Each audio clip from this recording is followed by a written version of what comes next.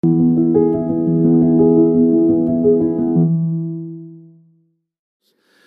va a ser un buen domingo el día de hoy. Vamos a continuar con nuestra serie, La Historia Continúa.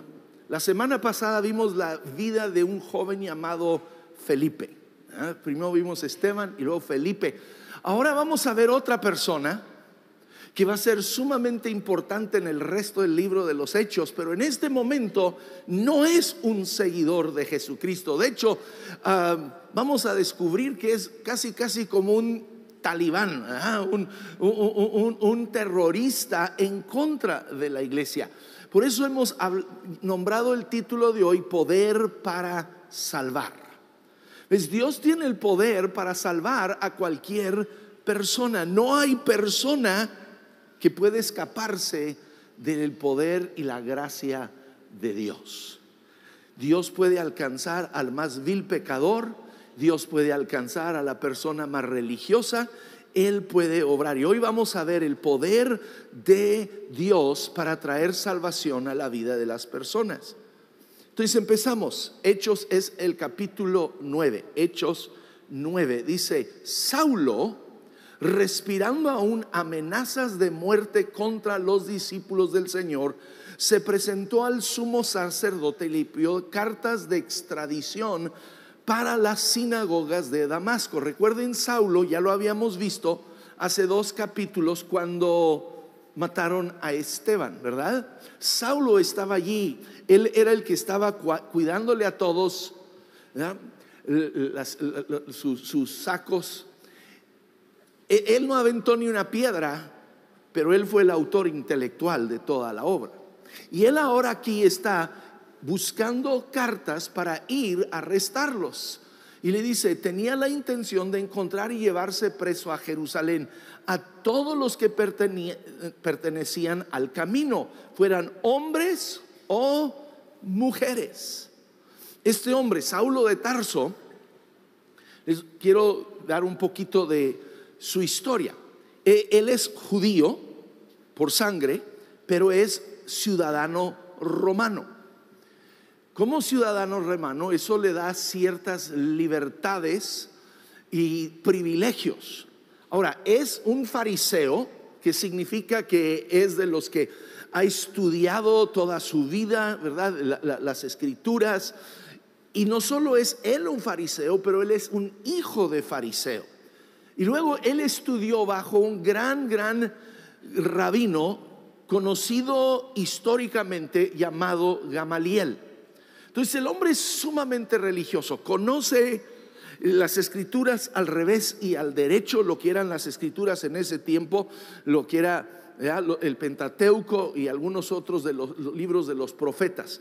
Y es un hombre sumamente apasionado por la religión hebrea, y se convierte en este hombre que odia el nombre de Jesucristo, odia a todas las personas que confiesan el nombre de Jesucristo. Entonces él arma un grupo de personas que van hacia esta ciudad llamado Damasco y van a ir a arrestar a todos los cristianos que ellos puedan encontrar. Pero en el camino hacia Damasco, este hombre, Saulo de Tarso, va a tener un encuentro con Jesucristo. Dice, y en el viaje sucedió que al acercarse a Damasco, una luz del cielo relampagueó de repente a su alrededor. Hay personas que poco a poco Dios empieza a obrar en sus vidas. Poco a poco van acercándose, queriendo conocer un poco más del evangelio, y poco a poco Dios los va trayendo. Pero hay otras personas que, como aquí Saulo, es un de repente. De repente. Dios puede obrar en la vida de tus familiares, tus parientes, tus amigos que están lejos de Dios. Dios puede hacer una obra paulatina en ellos, o Dios puede hacer un de repente. Un de repente, una transformación, dice. Y de repente a su alrededor hay esta luz, luz que lo deja tirado, dice. Él cayó al suelo y oyó una voz que le decía: Saulo, Saulo, ¿por qué me persigues? Y fíjense la respuesta. La respuesta de Saulo es interesante porque él le responde y le dice: ¿quién eres? ¿Qué es la palabra? Señor. ¿Quién eres? Señor. De repente Saulo de Tarso reconoce que está en la presencia de una autoridad superior a él. Y lo llama ¿qué? Señor. Señor. Él ha estado luchando contra Jesucristo. Él odia a Jesucristo y a los seguidores de Jesucristo. Pero cuando se enfrenta delante de él, reconoce que es una autoridad superior y lo llama Señor. Y Jesús le contesta, dice: yo soy Jesús a quien tú persigues. Le contestó la voz: levántate, entra en la ciudad, que allí se te dirá lo que tienes que hacer. El encuentro que tiene Saulo de Tarso con Jesús trae un impacto fuertísimo a su vida. Este hombre orgulloso, este hombre religioso, este hombre lleno de ira y de coraje, de repente se encuentra tirado en el piso, mirando hacia el cielo a una luz que no lo deja ciego, diciendo: Señor. Y se levanta de allí y dice que no podía ver. Hay como escamas sobre sus ojos. Y el hombre obedece a lo que Jesús le había dicho.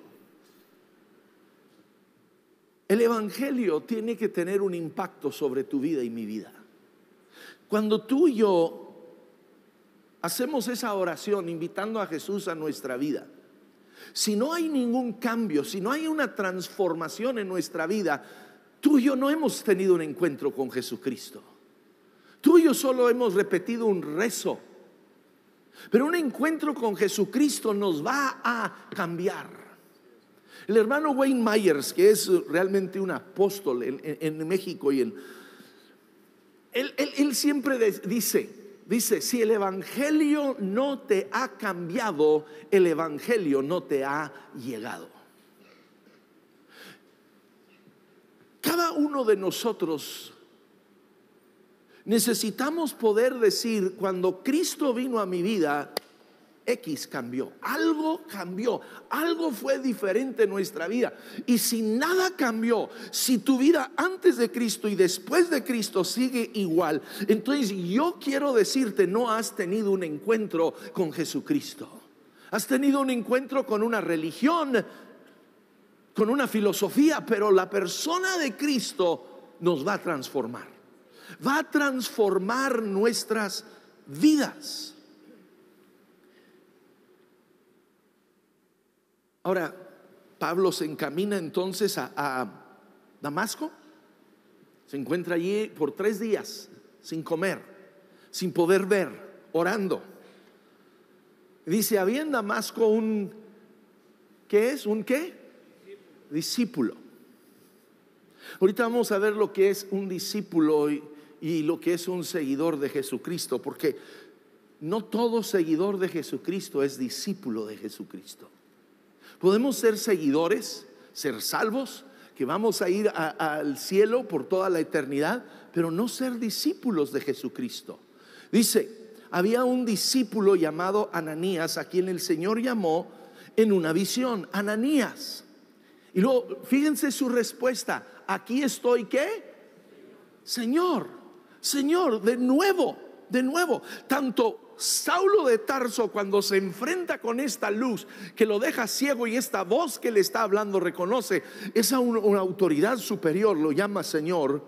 Un discípulo de Jesucristo, escúchame, a diferencia de uno que solo es seguidor de Jesucristo, un discípulo de Jesucristo reconoce que Jesucristo es el Señor de su vida. El Señor, el que manda en su vida, el que da las órdenes en su vida, el que dirige su vida.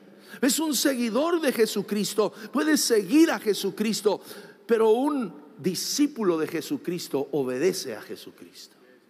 No solo los sigue, sino que obedece sus ordenanzas.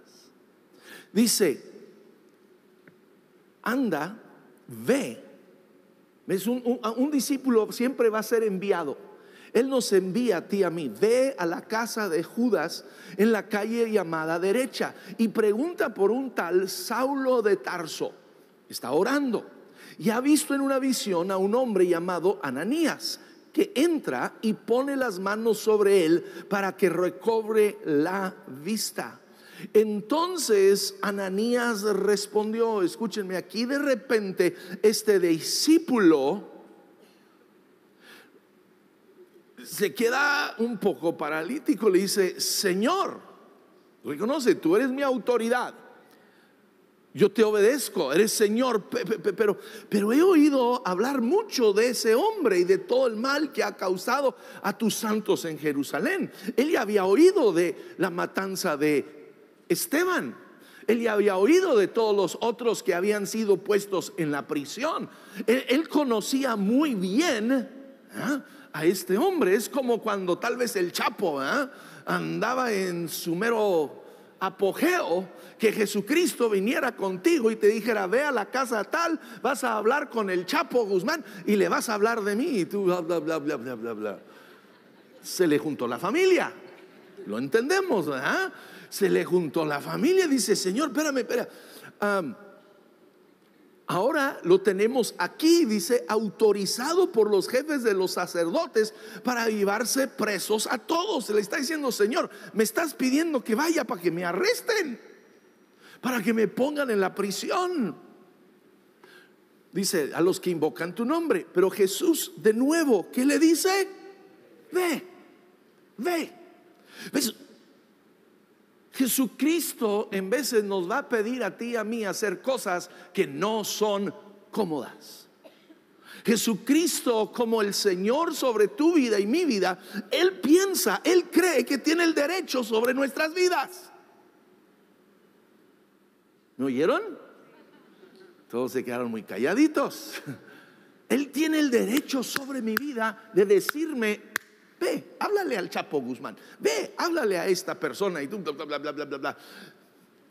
Dice, ve, insistió el Señor, porque ese hombre es mi instrumento escogido para dar a conocer mi nombre, tanto a las naciones y a sus reyes como al pueblo de Israel. ¿Qué es la diferencia entre un discípulo y un creyente? Un creyente cree en Jesucristo, tal vez ha confesado a Jesucristo como su Salvador y quiere escaparse del infierno, quiere pasar la eternidad en el cielo. Pero un discípulo no solo ha creído en Jesucristo, confesado a Jesucristo, pero obedece a Jesucristo. Tú y yo, ¿cuál somos? ¿Somos solo creyentes o somos discípulos de Jesucristo? Un discípulo obedece. Un discípulo va a donde Jesús le envía, sea conveniente o no. Y luego dice, Ananías se fue. Era un verdadero discípulo. Era un verdadero discípulo este hombre, porque cuando Jesús le pidió algo que ponía en peligro y riesgo su vida, él obedeció. Él obedeció. Y llegó a la casa, le impuso las manos a Saulo y le dijo, hermano Saulo. ¿Cómo le dice? Hermano Saulo. Entre el encuentro que Saulo tuvo con Jesús y la visita de Ananías, Saulo había entregado su vida a Jesucristo. Saulo había reconocido, este es Dios, y yo le entrego mi vida. Y le dijo, el Señor Jesús, que se te apareció en el camino, me ha enviado para que, y vamos a ver dos cosas, recobres la vista y seas lleno del Espíritu Santo. Dice: al instante cayó de los ojos de Saulo algo como escamas y recobró la vista. Se levantó y fue bautizado. Así como estas personas que esta mañana, ¿verdad?, se bautizaron en agua, Saulo de Tarso se bautizó en agua, identificando su vida con Jesucristo, con su muerte, con su resurrección. Y nos lleva a ver qué sucede en la conversión de una persona, qué sucede en la conversión tuya y mía, y la conversión aquí de Saulo de Tarso. Primero, recibió, ¿qué dice? Visión. Se le cayeron las escamas de los ojos, pudo ver. Dios quiere darnos a ti y a mí una visión. De hecho, Jesús, cuando habló con Ananías y le dijo: ve, le dijo: es que él va a ser mi siervo para proclamar mi nombre. Y él le da una visión a Pablo, a Saulo. Le da una visión del propósito de su vida, el propósito de su existencia. Le dio una visión de su condición sin Cristo y su condición en Cristo, y el propósito que Dios le da. Dios quiere darte a ti y a mí una visión del propósito de nuestra vida. Sabes que tú y yo tenemos un propósito muy superior a solo vivir, comer, dormir, morir. Hay un propósito mayor que solo casarte y tener hijos y luego nietos y morir. Oh, Dios quiere todo eso, pero Dios tiene un propósito muy superior y quiere abrir nuestros ojos a la visión del propósito eterno que Él tiene para nosotros. Segunda cosa era ¿qué? Lo dice allí Ananías: para que recibas ¿qué? El Espíritu Santo.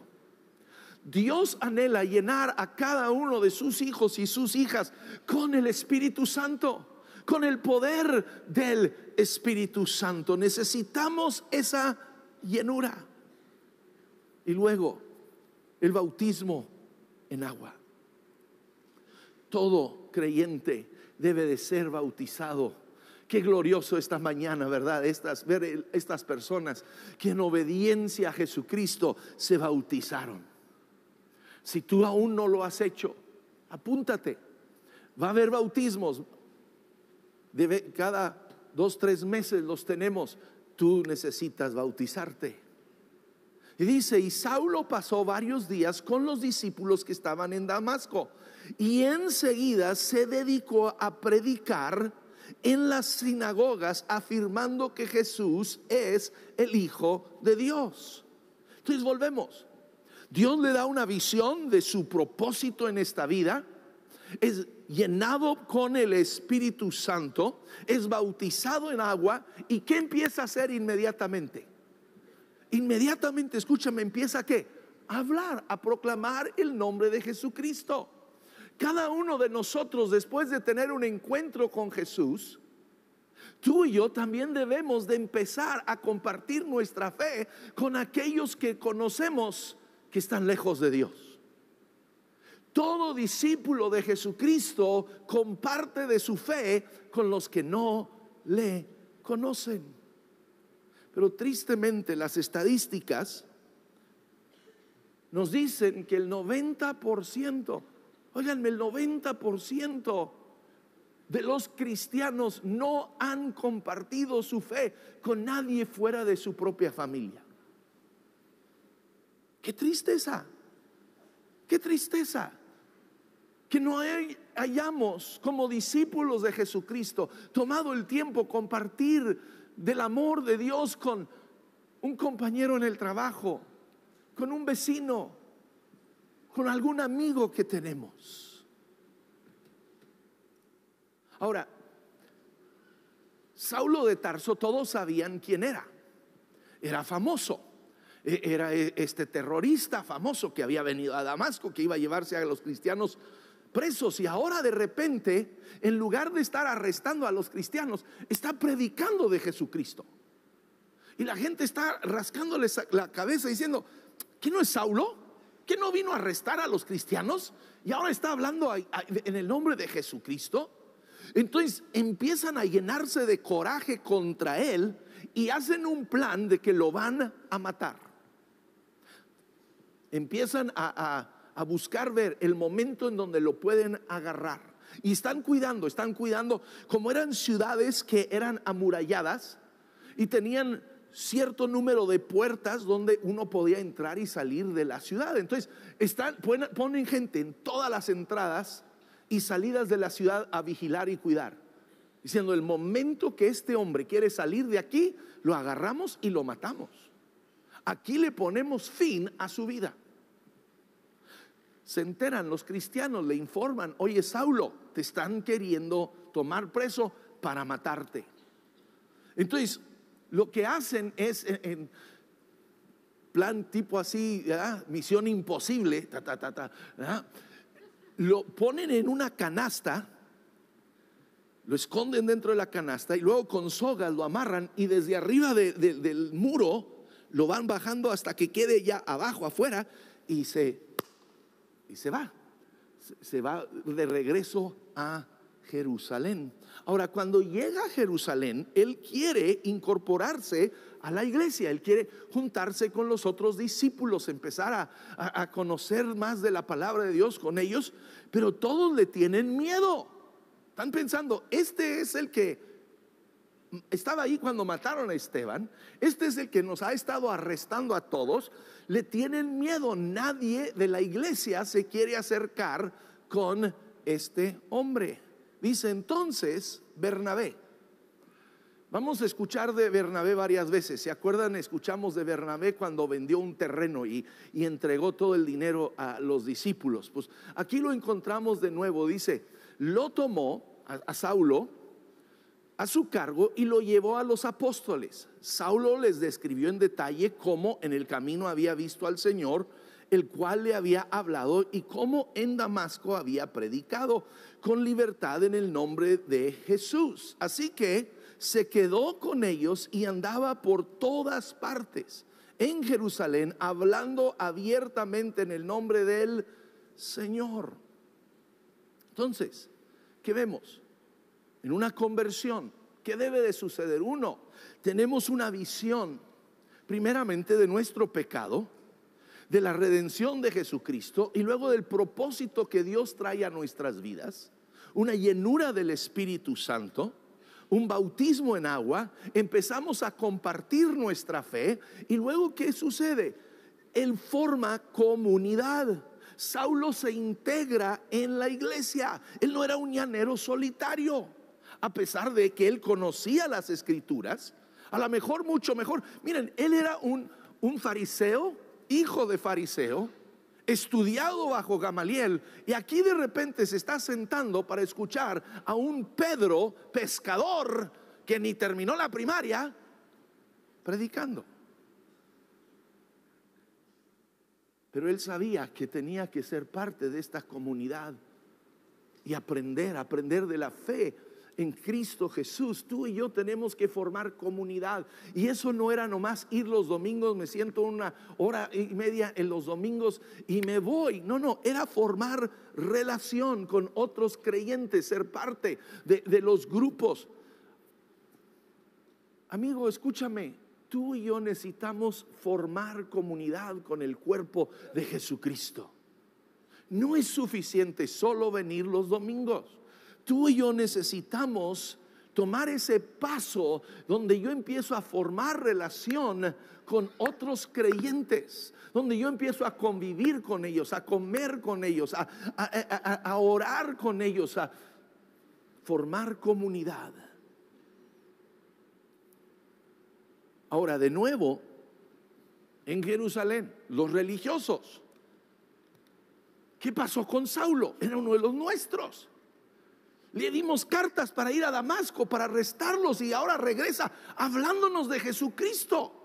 Entonces en Jerusalén de nuevo se arma un plan de que lo van a tomar preso y lo van a matar a Saulo, porque ahora el que antes era el campeón de ellos atacando a los cristianos, ahora es el campeón de los cristianos proclamando el nombre de Jesús. Lo van a tomar y lo van a matar. Los discípulos se enteran y lo mandan entonces a Tarso. Y Saulo de Tarso de repente va a desaparecer de la escena por unos 3 a 5 años. Él va a desaparecer y vamos a ver otros personajes, pero no se preocupen, Saulo de Tarso regresará más adelante. Y luego dice, mientras tanto, ahora que ya este Saulo de Tarso ya no los está persiguiendo, dice, la iglesia disfrutaba de paz a la vez que se consolidaba en toda Judea, Galilea y Samaria. Ahora, ¿cómo es que la iglesia se consolidaba? Quiero ver dos cosas, dos elementos tan importantes para la consolidación, el crecimiento de la iglesia de Jesucristo. Dice, pues vivía en el temor del Señor e iba creciendo en número, fortalecido por el Espíritu Santo. ¿Okay? Entonces la iglesia crecía por dos cosas: el temor del Señor, ¿okay?, y el mover del Espíritu Santo en medio de ellos. El temor del Señor, escúchenme, no es un temor de ay, Dios me va a castigar. Es una reverencia, reconocieron, Dios no solo es mi Salvador, Dios es mi Señor. Es mi Señor, yo le obedezco, yo hago lo que Él me dice que haga. Él me dice que no haga esto, yo no lo hago. Él me dice que vaya para allá, yo voy. Aunque parezca peligroso, lo hago. Esa obediencia, ese temor al Señor es lo que trae un crecimiento a la iglesia. Y es algo que necesitamos hoy en día. Amigo, amiga, cada uno de nosotros, empezando con un servidor, necesitamos tener un temor reverente de Dios, donde Dios, si Él me dice haz esto, lo hago. Si Él me dice deja de hacer aquello, yo dejo de hacerlo. ¿Por qué? Porque Él es Señor de mi vida. Y luego el segundo elemento que trajo crecimiento era un mover del Espíritu Santo. Tú y yo necesitamos anhelar y desear el Espíritu Santo en nuestras vidas, en la vida de la iglesia, cada uno de nosotros. Mi padre, muchos de ustedes lo llegaron a conocer, conocido como el hermano Víctor.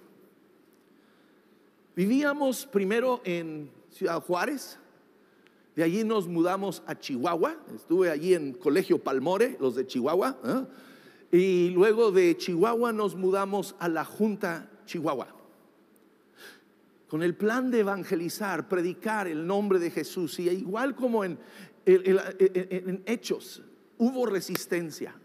Hubo gente que nos apedrearon, hubo gente que amenazaban con muerte, pero mis padres estaban entregados a proclamar el nombre de Jesús. Pero no estaban teniendo muchos resultados. Mi padre entonces va a San Diego, Tijuana, a una clínica donde aprendió a ser dentista, misionero. Regresamos a la sierra, a la Junta, e iría de rancho en rancho haciendo clínicas médicas, donde extraía los dientes, les ponía rellenos, y la gente durante el día venía encantados de recibir atención médica. Pero en las noches, cuando había las reuniones para predicar el nombre de Jesús, no llegaba nadie. Y mi padre estaba frustrado, listo para aventar la toalla, cuando en eso tuvo un encuentro con el Espíritu Santo. Y el Espíritu Santo viene poderosamente sobre mi padre, empieza a hablar en lenguas, se desata en él algo que había recibido muchos años antes, pero lo había enterrado por temores, por prejuicios religiosos. Y de nuevo el Espíritu Santo empieza a fluir en su vida, y el don de hablar en lenguas y orar en lenguas, y regresa a la sierra y empieza a ver a Dios hacer cosas maravillosas. Empieza a ver sanidades y empieza a ver gente convirtiéndose a Jesucristo. ¿Por qué? Porque no solo era la predicación de la palabra, pero ahora acompañado con el poder del Espíritu Santo. Familia Vino Nuevo, no sé cómo hacerle, pero necesitamos todos nosotros tener una hambre por el poder del Espíritu Santo.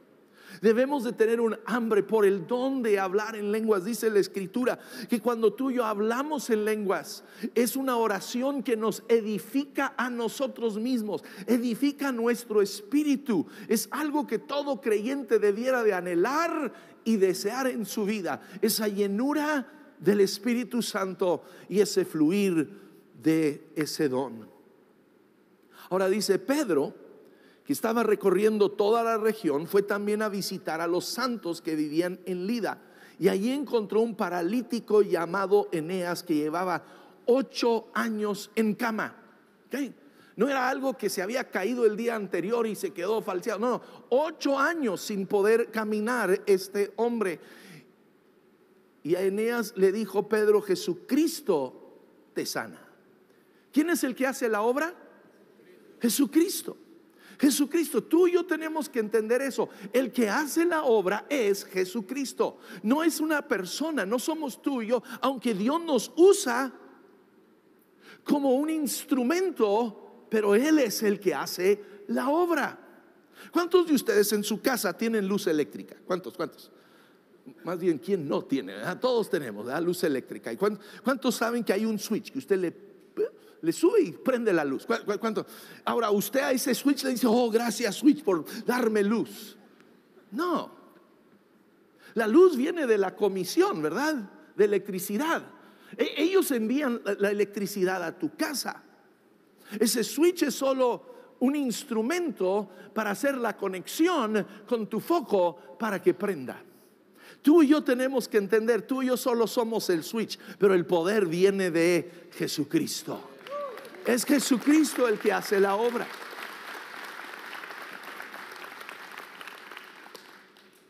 Y tenemos que entender el propósito de Dios.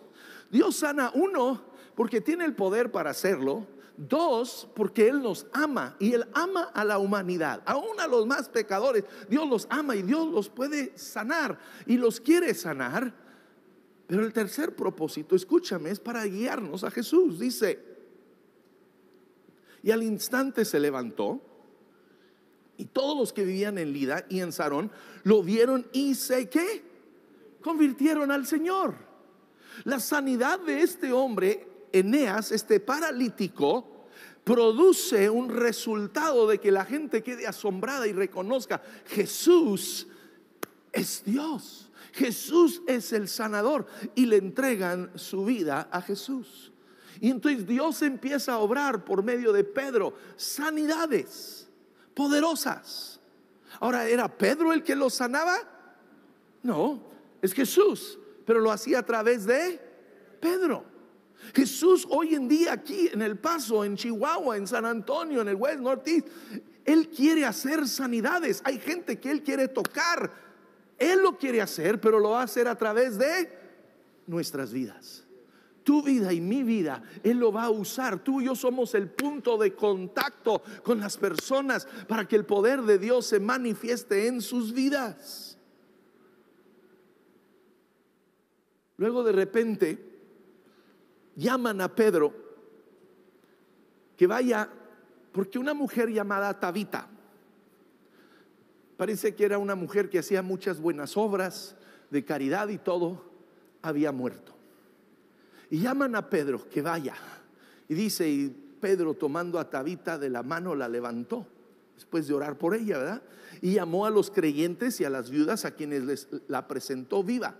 Y la noticia se difundió por todo Jope, y muchos que creyeron en el Señor. De nuevo vemos el propósito de los milagros es traer la revelación de que Jesucristo es Dios y traer arrepentimiento y convicción a las personas. El propósito por el cual Dios quiere obrar a través de tu vida, al orar por alguien en tu trabajo, o alguien en Walmart o en donde sea, que tú y yo sepamos, es para que Jesús sea revelado a las personas. Termino. Y los de la alabanza pueden ir subiendo, porque luego se me olvida llamarles. ¿Qué acción vamos a tomar tú y yo en esta semana? Porque ves, la palabra de Dios no es nomás para llenarnos a ti y a mí de información y que la repitamos. No. Dios quiere llevarnos a ti y a mí a actuar, a hacer algo. Entonces, ¿qué vamos a hacer? ¿Qué quiere Dios que tú y yo hagamos en esta semana? 1, reconocer y pedir de Dios que te dé visión del propósito eterno de tu vida. Que Dios te dé una revelación del propósito eterno que Él tiene para tu vida. Hay un propósito eterno, no solo para los que se paran en una plataforma. Para cada hijo de Dios hay un propósito eterno, para cada hijo y cada hija. Y luego, ¿qué quiere Dios que hagamos? Que tú y yo anhelemos, busquemos ser llenos del Espíritu Santo. Si no hemos sido bautizados en agua, bautizarnos en agua. Y luego, ¿qué? Compartir nuestra fe. Que tú y yo empecemos. No importa si hoy te convertiste a Cristo o hace 20 años, podemos empezar el día de hoy a compartir nuestra fe con alguien, a compartir de lo que Dios ha hecho en nuestra vida con alguien. Y luego, ¿qué vamos a hacer? Orar en fe. Yo quiero desafiarte esta semana, que tú estés con los oídos abiertos. Y tú escuchas a alguien: hoy me duele esto, ay, tengo este problema, ay, esto sucedió con mi hijo en la escuela. Que estemos atentos para en cada uno de esos instantes decir: ¿me dejarías orar por ti? A ver, repítanlo conmigo todos, porque sé que lo pueden decir. Digan: ¿me dejarías orar por ti? Y luego tú y yo, escúchame, la presión no está sobre ti. Tú y yo no vamos a hacer el milagro. Tú y yo solo somos el punto de contacto donde tú y yo le decimos: Dios, ven y obra en su vida. Manifiéstate, manifiesta tu gloria, manifiesta tu poder a esta persona. Entonces, esta semana todos nosotros vamos buscando a alguien por quien orar. ¿Amén? ¿Sí? Vamos poniéndonos sobre nuestros pies. Vamos poniéndonos sobre nuestros pies. Pues esta historia va a continuar esta semana en tu vida. Esta historia continúa. Hechos no se ha acabado. Hechos de los apóstoles continúa esta semana en tu vida. En tu vida, en tu trabajo, con tus amigos. Porque tú y yo somos las manos de Cristo. Tú y yo somos la voz de Cristo en medio de nuestra ciudad, en medio de nuestra comunidad. Levanta tus dos manos así. Dile: Dios, quiero ser tu discípulo. Iré a donde me envías. Haré lo que me pidas. Usa mi vida, usa mis manos para revelar a este mundo tu amor y tu poder.